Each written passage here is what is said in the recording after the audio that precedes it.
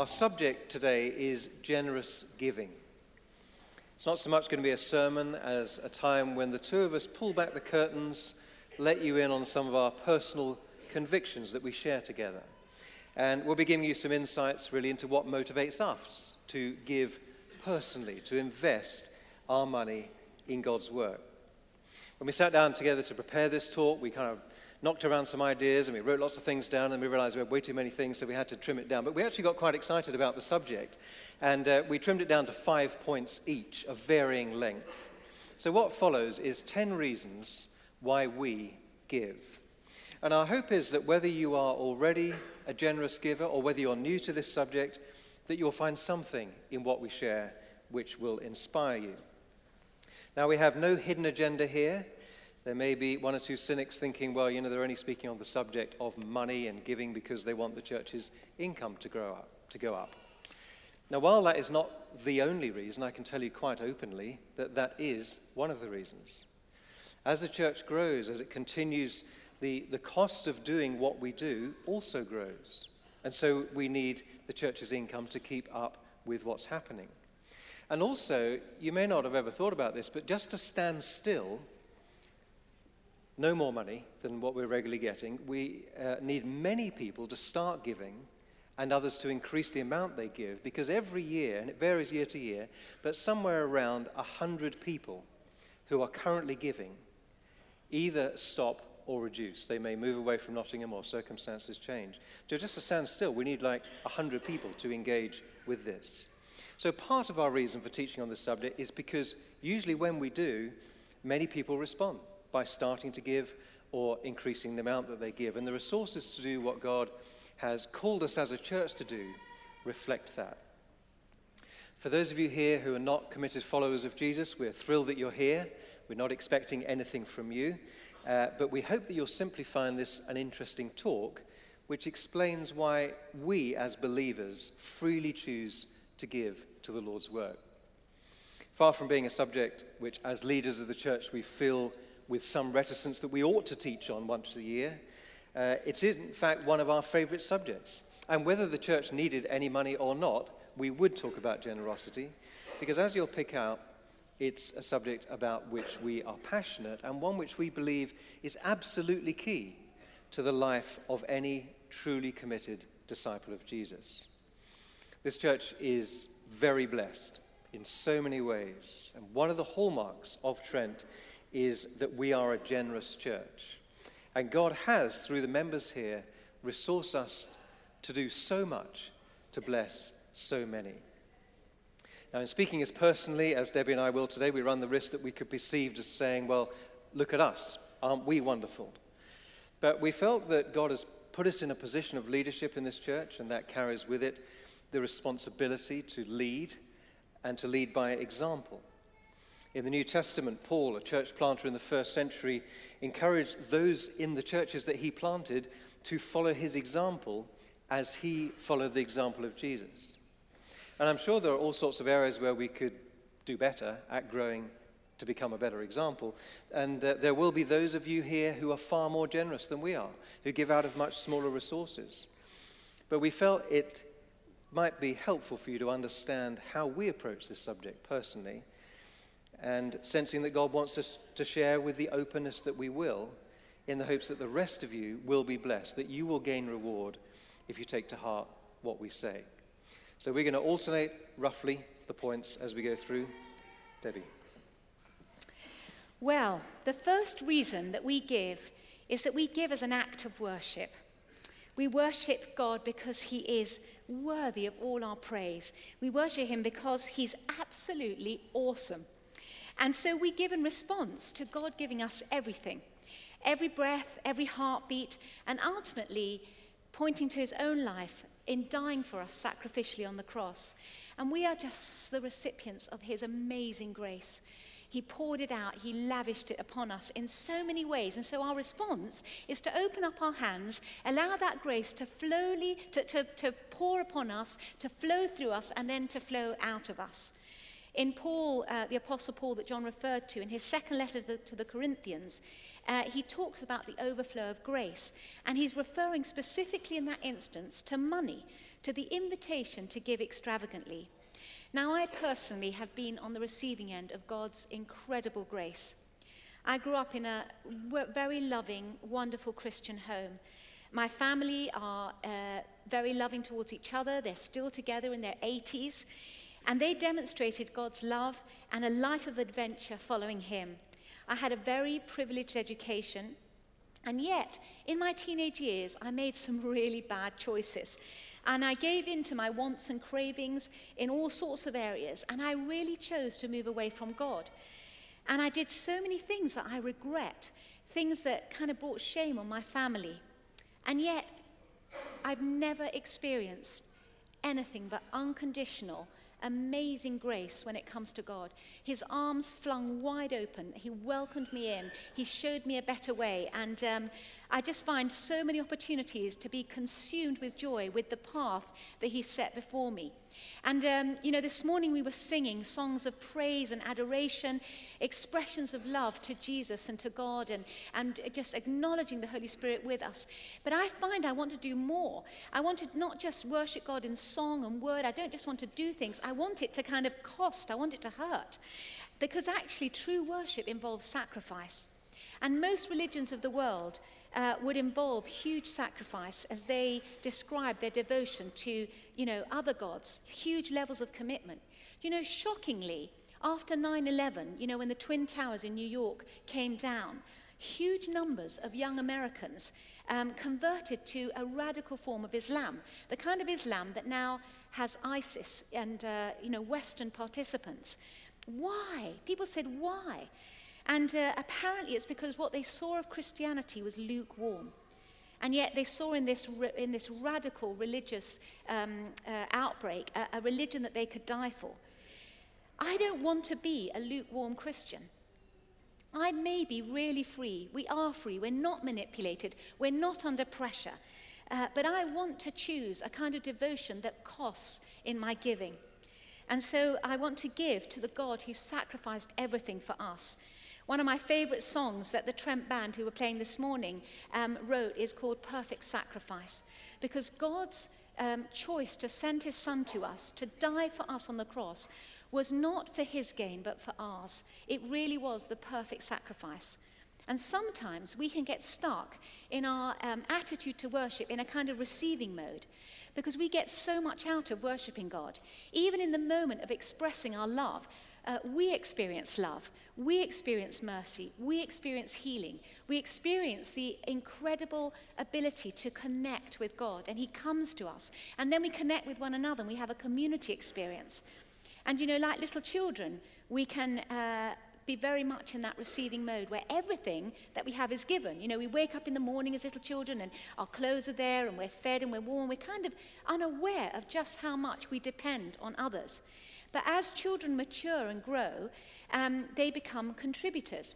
I remember the wonderful day when Zach, my eldest son, he was dating Lizzie at the time, and I think they were engaged at this time, and they called us up and said, we'd like to take you out for dinner.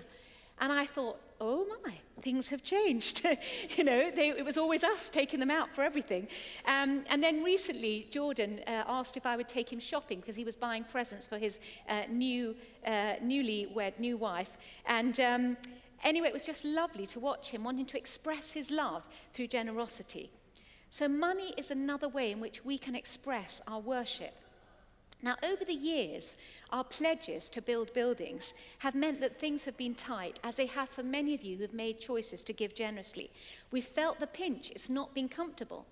For years, we postponed a loft conversion at a time when we would have lots of guests, and it was really challenging as we all queued to use the bathroom and kind of tripped over each other.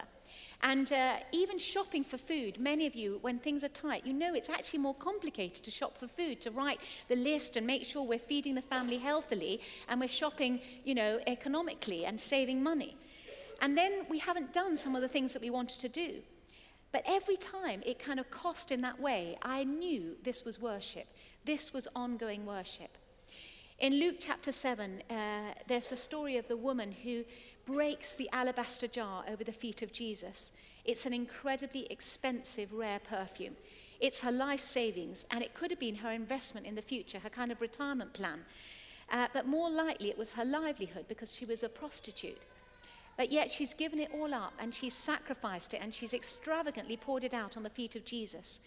And people look at this and they kind of question in their minds and their hearts, and they think it's just a disgusting sort of intimacy, but also just such extravagance. It could have been used for better purposes. But Jesus saw her as an excellent worshipper, an excellent worshipper. And so we give, firstly, because we cannot contain our worship to just words and doing. We give as an act of worship. The second reason that we give is because it actually feels great to give. It may sound narcissistic, but I like how I feel when I give. In Acts chapter 20, verse 35, Jesus says, it's more blessed to give than receive. The Message version says it's happier to give than to receive. And in the Old Testament, the Israelites, in an atmosphere of celebration and rejoicing, they're celebrating because they're able to give in an extraordinary way to the temple, to build a temple for their God. And David exclaims in 1 Chronicles, who am I and who are my people that we should be able to give as generously as this? These are the people who have been delivered from slavery, who walked through the desert, who had to depend on God for every mouthful. And yet now they're in a position to give extravagantly, to show off how much they love their God.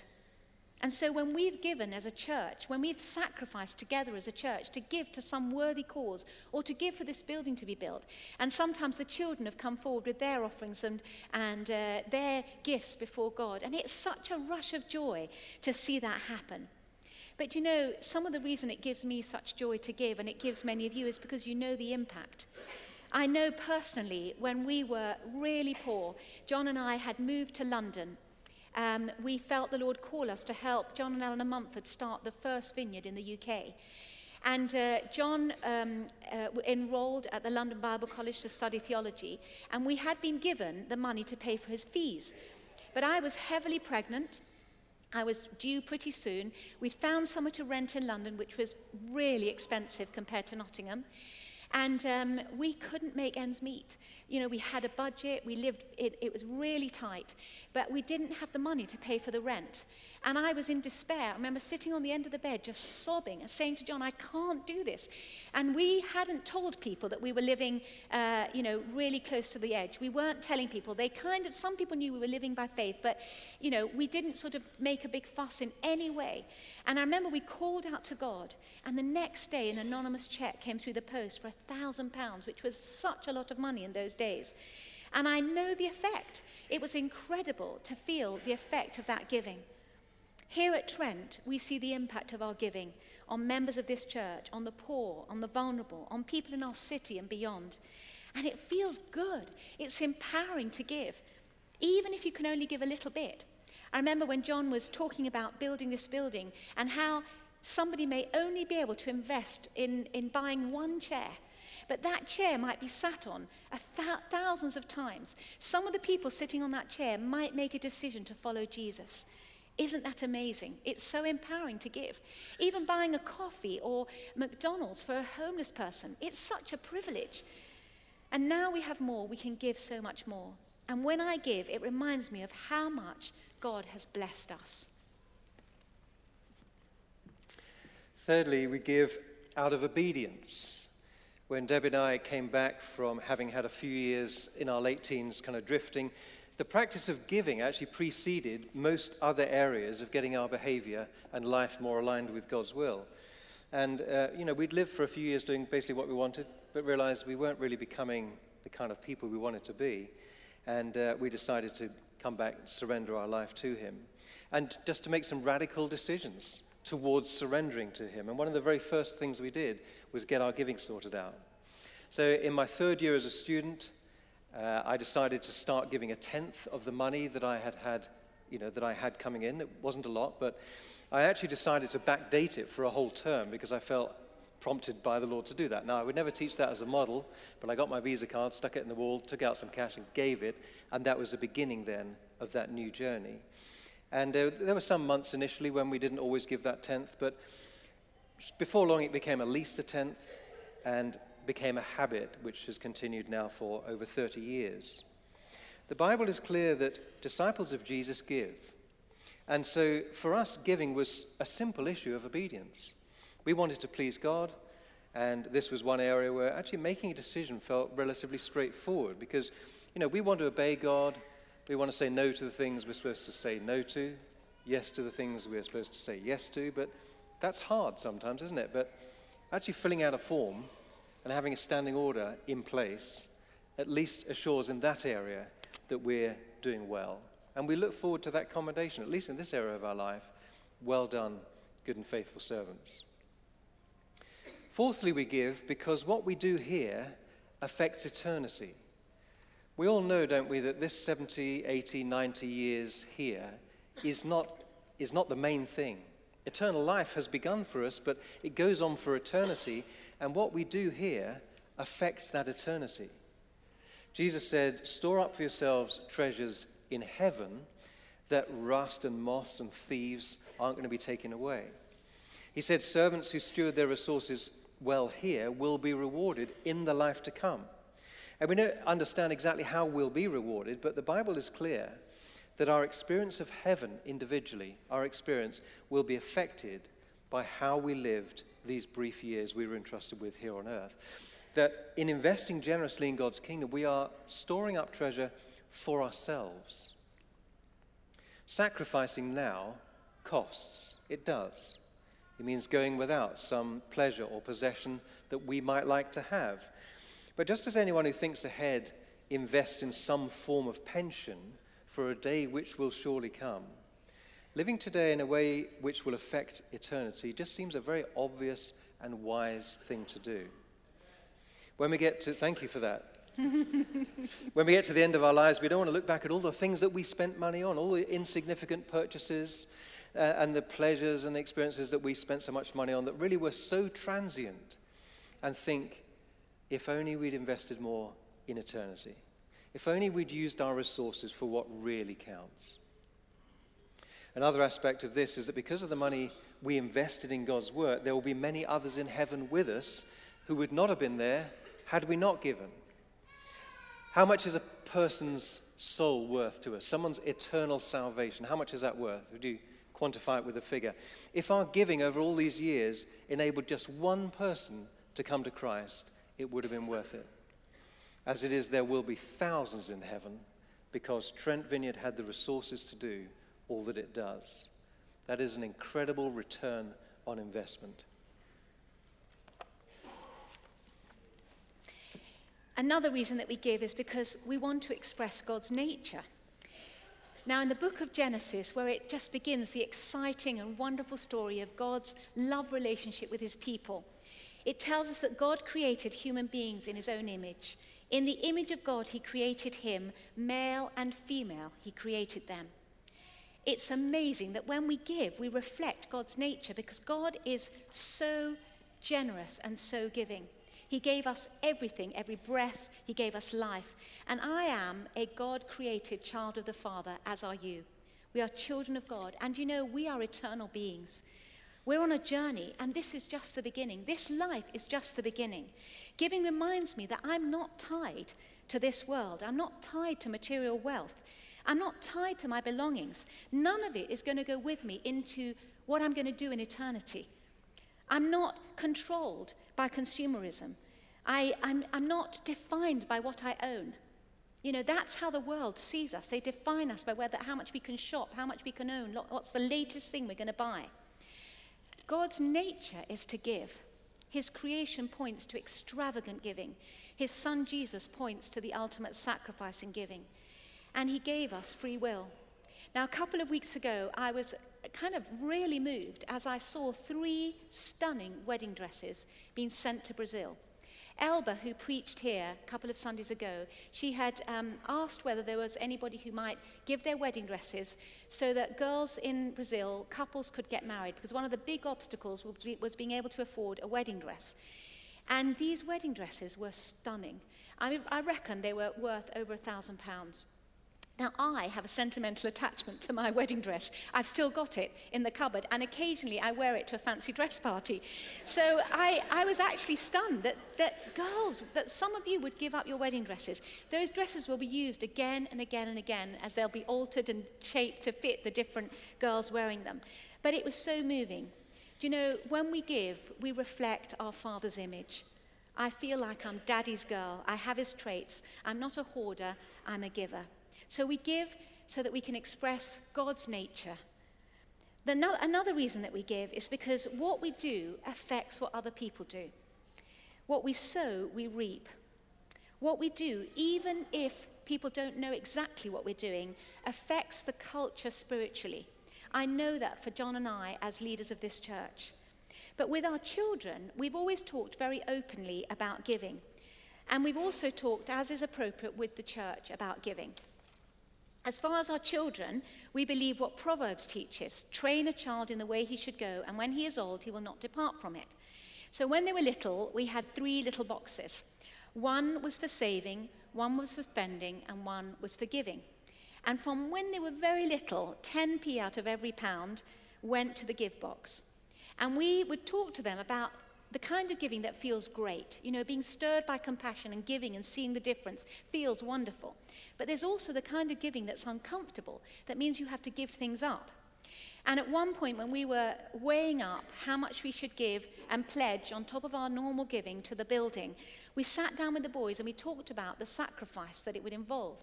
We talked about less sweets, less cinema, less McDonald's, some of the things that they might want to take up, they wouldn't be able to do. But we also told them that we truly believed that God would bless us, that he would bless us as a family. And I remember some of those really difficult conversations. I remember Zach, he wanted to enroll in ice hockey training so that he could play the sport, ice hockey. Yeah, ice hockey. Anyway, but the thing is, it's one of those really expensive sports, the equipment, the regular training, the travel to take part. And it was just hard to be able to say, Zach, we've made a decision. We've made a decision to give sacrificially. We can't do that. And then they would say, but when will we be blessed? And at that time we had to explain that blessing looked like a wonderful, happy family, and yes, we wouldn't be able to go on the kind of holidays that other people went on, but we know God will bless us. And actually, as time went by, they would look back now and say, God did bless us. And even presently, they've had inheritances where they have been blessed. Now, actually, little children are naturally so generous. They don't quite yet fathom the fact that everything, costs and that, it's not all just going to be provided for them. But as they get older and they start earning their own money, they begin to give because it's the right thing to do if we've trained them in that way. And I remember when the boys were in their teens, we would talk about giving. And I remember both boys at one point discovered that they'd given to the same guy in the city who had kind of spun a bit of a sad and sorry tale. And somehow, as they talked about this person, they realized the guy had probably not told them the truth. But what was really sweet was that they realized that actually their giving was they were giving to Jesus. It didn't really matter. Actually, this was a generosity towards Jesus himself. And we endorsed it and we fanned it into flame. And initially, when they were little, we would reward them for their generous giving. But then it became a normal part of their lives. Now, here at Trent, we've tried to be open about our giving. And we know that our leaders give. In fact, when we appoint leaders here at Trent, the person who appoints them checks with the finance department. Are they giving generously? Have they sown into the vision? Because they will reproduce, as we will, what this church is about, generosity. They will sow something into the culture of Trent Vineyard. Because what leaders do affect what we all do. We give because what we do affects others, and it does affect our children. Number 7, we give because we are servants of God, not of money. Jesus said in Matthew 6:24, "No one can serve 2 masters. You cannot serve both God and money. You have to make a choice." And living as we do in perhaps the most materialistic, consumerist society, culture that the world has ever known, we're very aware of this battle for our allegiance, for our worship. Money is one of the most powerful idols in today's society. It controls people. It demands their allegiance. Money in itself is actually neutral, but it's not supposed to be our master. It's supposed to be our servant. God is supposed to be our master.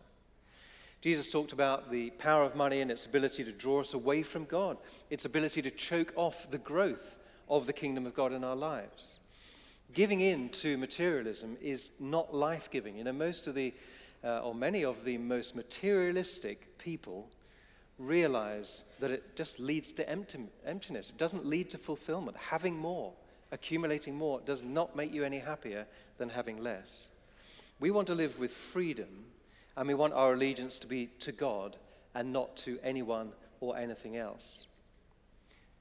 In the book of Jonah, he says this: those who cling to worthless idols forfeit the grace that could be theirs.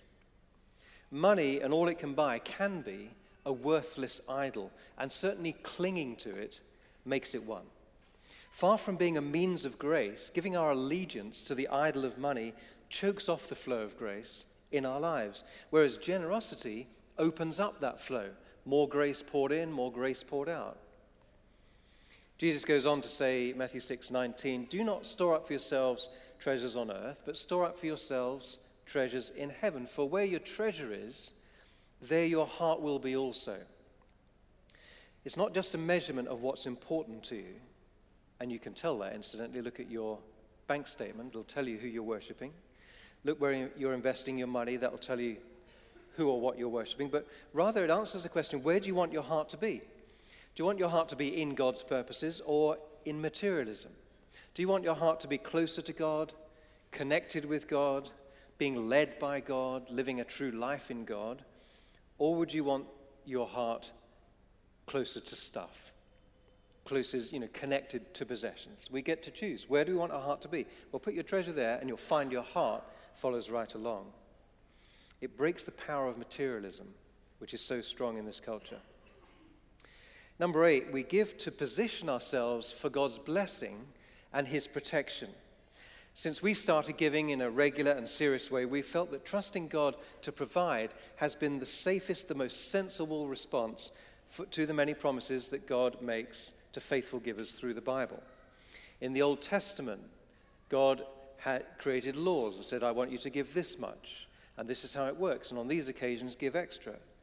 And the people of God there, under law, God addresses through the prophet Malachi.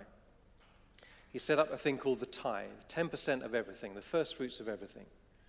And this is what it says: bring the whole tithe into the storehouse. Test me in this, and see if I will not throw open the floodgates of heaven and pour out so much blessing that there will not be room enough to store it. I will prevent pests from devouring your crops, and the vines in your fields will not drop their fruit before it's ripe. Then all the nations will call you blessed, for yours will be a delightful land. God is essentially saying, if you want to find yourself under my blessing, get your giving sorted out. Be faithful in giving at least the 10th. Otherwise, God said, in part of the passage I've not read out there, otherwise he said, you're robbing me. My blessing is withheld from you. I remember just photographically one evening, before we got married, I was making somebody else's engagement ring, and I had set up a little jewelry bench in this shed, tiny shed. There was a pheasant hanging next to me, lawnmowers, all that sort of thing. And I was just working away on this engagement ring. And setting a diamond takes a lot of physical force through a tool that puts a lot of force on the end of each of those claws and bends it over the top of the stone. And as I was doing this, I was listening to a cassette tape. Some of you remember those. It was John Wimber. John Wimber, who started the Vineyard Movement over 40 years ago.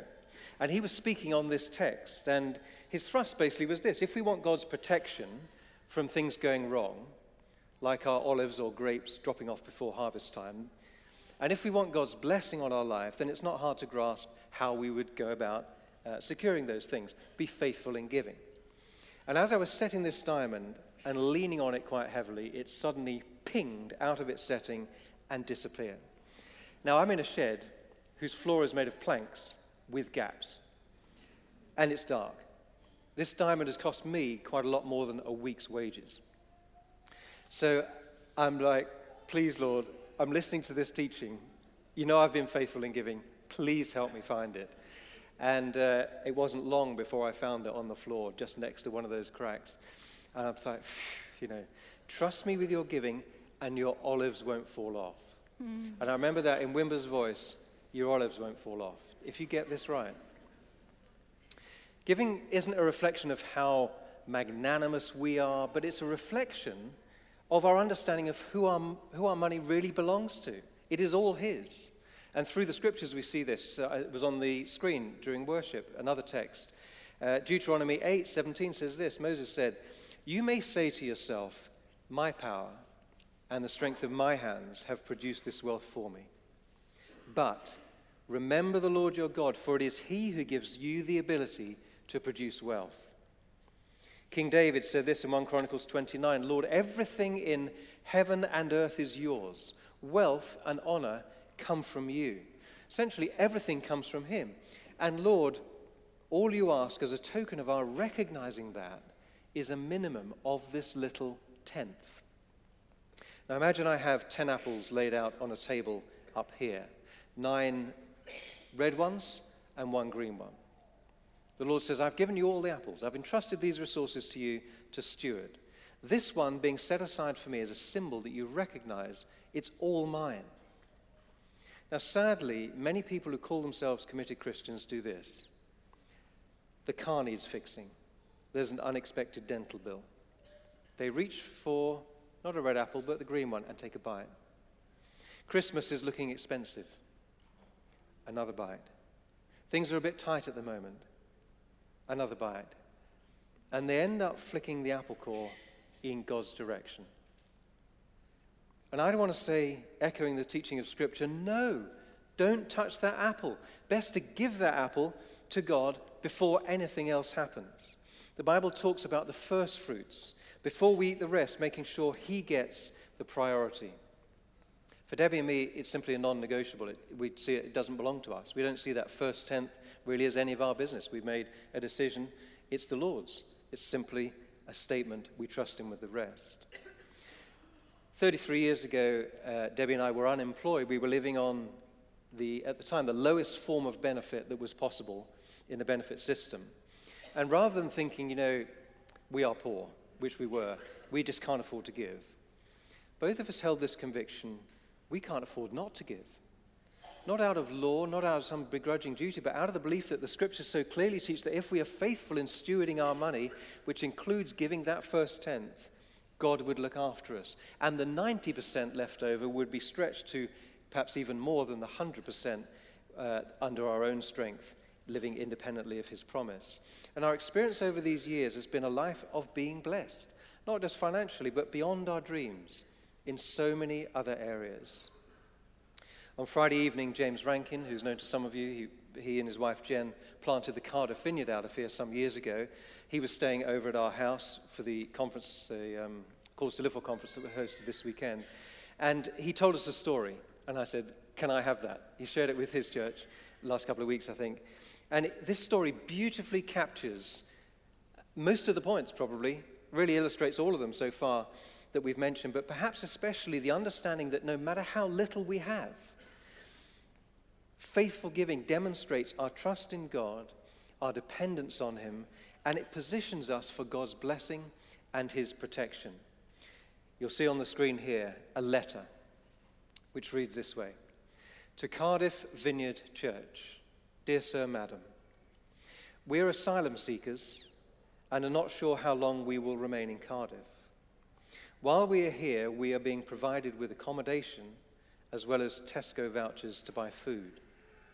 As we do not have money, we are unable to pay our tithes and offering in cash.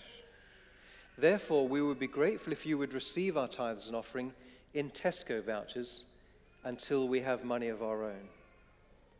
Sorry for the inconvenience. God bless. P.S. They work well at the tills. And enclosed there you see 4 £10 Tesco gift cards. That is profound.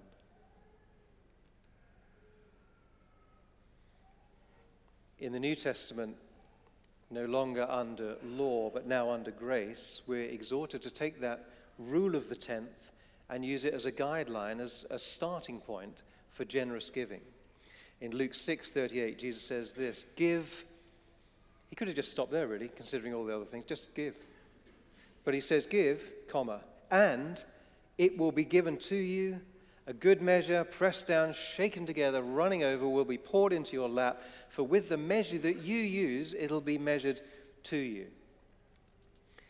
As Debbie mentioned 29 years ago, that 2-year period of living by faith while I was studying theology, we had to set a budget. So we sat down with John Bumford. We said, this is what we think we need to live on. And then we added on top of that such that we could then give 10% and end up with that amount. And through that year, when things got tight, we would just look at each other and say, let's give something more away. Let's find someone who's more in need than us and just give them, a gift. And, cast ourselves on God's promises. And God saw to it that during those 2 years of study, it was absolutely amazing. You couldn't have written this unless you were God. God gave us everything we had budgeted for, everything we had given away, the extra tenth, and everything we gave on top as well on top of that. I graduated, I started a decorating business as well as being a part-time junior pastor there in Southwest London Vineyard. And during that year, our beloved Ford Capri, which I still remember with great affection, it was basically dying on its feet. And it just a great long bonnet. It had a gearbox that required a certain amount of deft skill to get it to go into the right gear. So it was worth about £250. And then some careless driver smashed into the driver's door, writing the car off. But we continued to drive it, even though you had to climb in through the passenger seat to actually get in. Now, that was fine. I could handle that. But Debbie had just passed her driving test. We'd just had our first son. And so she had to carry the baby seat, put it in the passenger seat, belt it up, and then climb over the baby seat to get into the driver's seat so that she could drive the car. And then sit down below this little wheel, looking along this long bonnet. And she hated driving it. And so one Thursday evening, we had a very lively discussion about whether we should borrow a load of money to buy another car or continue to limp along, making do as we were. And I'm like, I don't want to go into debt. We've got no money. I don't want to borrow any more money. Can't you make do? I was terrible, but there you go. She said, could I ask God to give us a car? So I said, yeah. That's great. So Thursday night, she prayed, God, please, would you intervene? I want a small car with a working gearbox and a driver's door. That was a Thursday night. On the Saturday of that week, some friends we hadn't seen for a couple of years were due to come and visit us. And actually, they were from Nottingham. And we talked about all sorts of stuff in the course of that conversation. And they asked questions about our transport. And we just answered those. The car was parked in the street. You could see it opposite, with the driver's door on the other side. So you just looked like a fine Ford Capri. And also, I was doing decorating. I was borrowing my brother-in-law's brand new decorating van. So we looked like a 2-vehicle family. And we didn't tell them otherwise. As they were putting on their coats to leave, they said, we're a little confused. Do you need a car? So our eyes lit up. And they said, it's just that we strongly felt the Lord tell us this week we should give you ours. And that they were getting a company car. So this small car was surplus to their requirements. It was a beautiful Vauxhall Nova, just 3 years old. The youngest car we've ever owned in our life. And they gave it to us. Now, in talking about times of financial blessing, which we have experienced over the years, I don't mean to communicate that giving doesn't cost, nor that if you do this, you get a bigger amount back financially. There are blessings in all sorts of ways. At various times, we have given and we felt the strain of financial squeeze. We have often gone without things which some of our contemporaries have been able to afford. When the church bought the back plot of land, and you guys who would otherwise be in the car park, we gave towards building another 100 foot of building there, our building pledge on top of our regular giving meant that for a few years we were giving almost 40% of our net income back to the church. And we felt it. Now, it's an absolute joy to have been able to invest in these wonderful projects, but it has, of course, meant that that money wasn't there to invest in or spend on other things.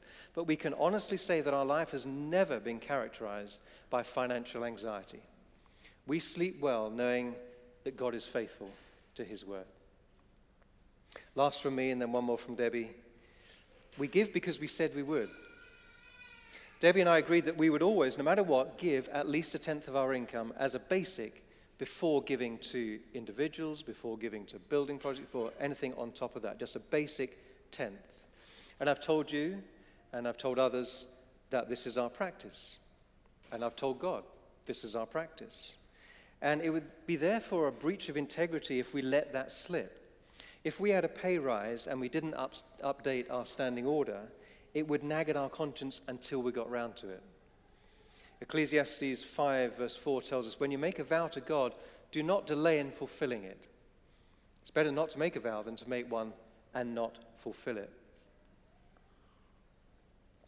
Many of you will have agreed with your spouse, or you've told others in your small group, your practice, or you've agreed with God, yeah, I'm going to tithe, I'm going to give a tenth or a certain percentage to the regular work of the church before other things on top. And I really just would encourage you not to let that slip. If you're married, perhaps this week, talk about it. How much income do we have now, and how much are we actually giving? If you've had a rise in income in recent years and you've not updated the amount you give, it's just worth considering whether your current practice matches up to what you intend to do. Finally, from me, we give because we love the culture and vision of this church. Of course we do. We started it. And, you know, when we moved to Nottingham, 3 other couples came with us about 20 years ago it was. And they risked everything. They risked jobs, they risked security, they risked their savings. And a couple of them, it took a long time for them to get employment. Back then, we didn't know. We didn't know the half of what would be achieved here. We didn't know how the vision would unfold. And there were some times of real insecurity. There were times of doubt and fear. But all of them gave financially and helped us set a culture of generosity. We're so delighted. Do you know, more people bought into the vision, and they served and gave, and we worshipped and prayed together. The church was formed, and we were able to start reaching out. We saw people healed and comforted as they came into the community. We shared sad times and good times. We started to see what a loving community could do. From the outset, we embraced people who were unchurched. We began to reach out and bless the community. We decorated homes, we gardened, we cleared leaves, we visited the elderly, we decorated outreach centers. We took steps of faith, and we risked embarrassment many times.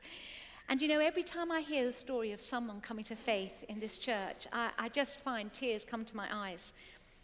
It is the result of our giving. Everything that comes in is fueled and is fueling the advancement of the kingdom. All the ministries, the staff that head those up, who are coordinating and leading us to make a difference.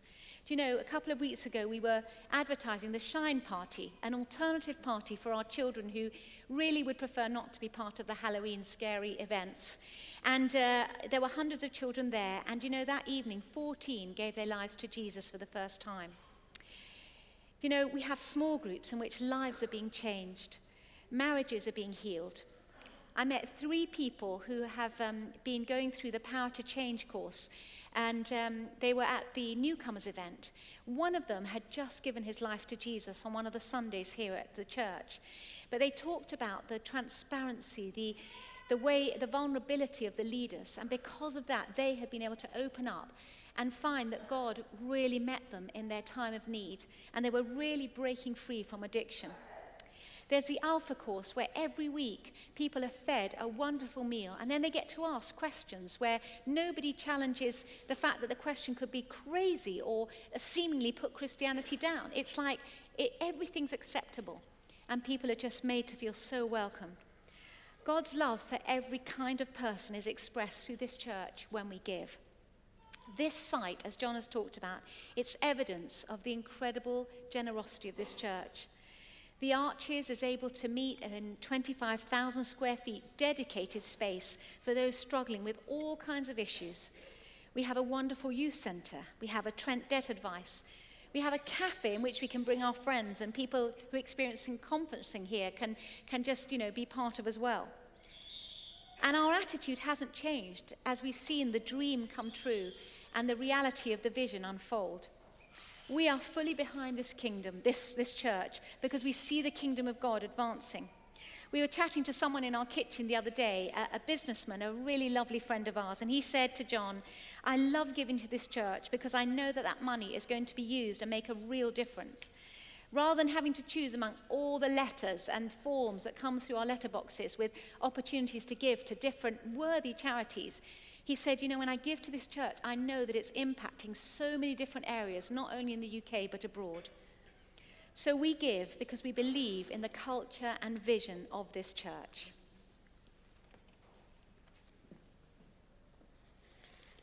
So there you have it. If you already give, I would encourage you just to look again at your giving. Just ask whether it might be time to adjust the amount or to invest more perhaps in God's kingdom. If you're not yet giving, and this whole thing about what, a tenth? Like, oh my giddy aunt, I've never given more than a tiny amount. Maybe start at 1%, 2%, but start a regular standing order giving to the church at what you feel God prompting you to give, with a view to over the years, as you grow in this grace, giving more. And so there are forms on alternate seats this morning, because we found that when people do want to begin giving to the church or to revise the amount they want to give, having a form helps them to do that rather than having to try and remember to pick one up from the Connect area. But that's the only reason they're there. One main reason people don't get their giving sorted out is not because they're resistant to God or they don't want to give, it's because they don't get round to it. And so those forms there are not to pressurize you in any way. Just if you want to change your standing order or start a new one, feel free if you want to make a change. If that's you, you can do that before you leave if you'd like. There are guarded boxes by the door. You can pop them in there. If you'd rather, please take it home, think about it, pray about what you might write in it. There's a standing order form in there, which there wasn't before. And the best way for most of us, probably in this digital age, would be to start a standing order with your bank online. And you'll find the church's bank details in that form. If you forget the form, you can go to the church's website under the giving section. You'll find the bank details as well. And if you do that, if you do start a standing order or change it, if you could let the finance department know, it's really helpful as they understand what's come from who. You can also give actually via the website or church app.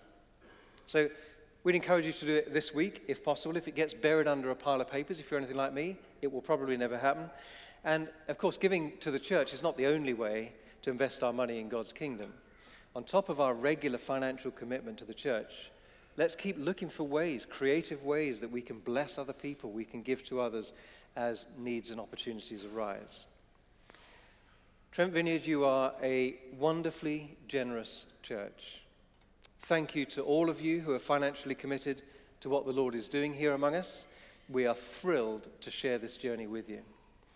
There are those of you whose own experience would make ours look like we've only just started. Just happened that Debbie and I were the ones to use the microphones today. But all of us who call Trent Vineyard home, let's continue to grow in all the Lord has for us. Let's press on. Let's continue to excel in this grace of giving.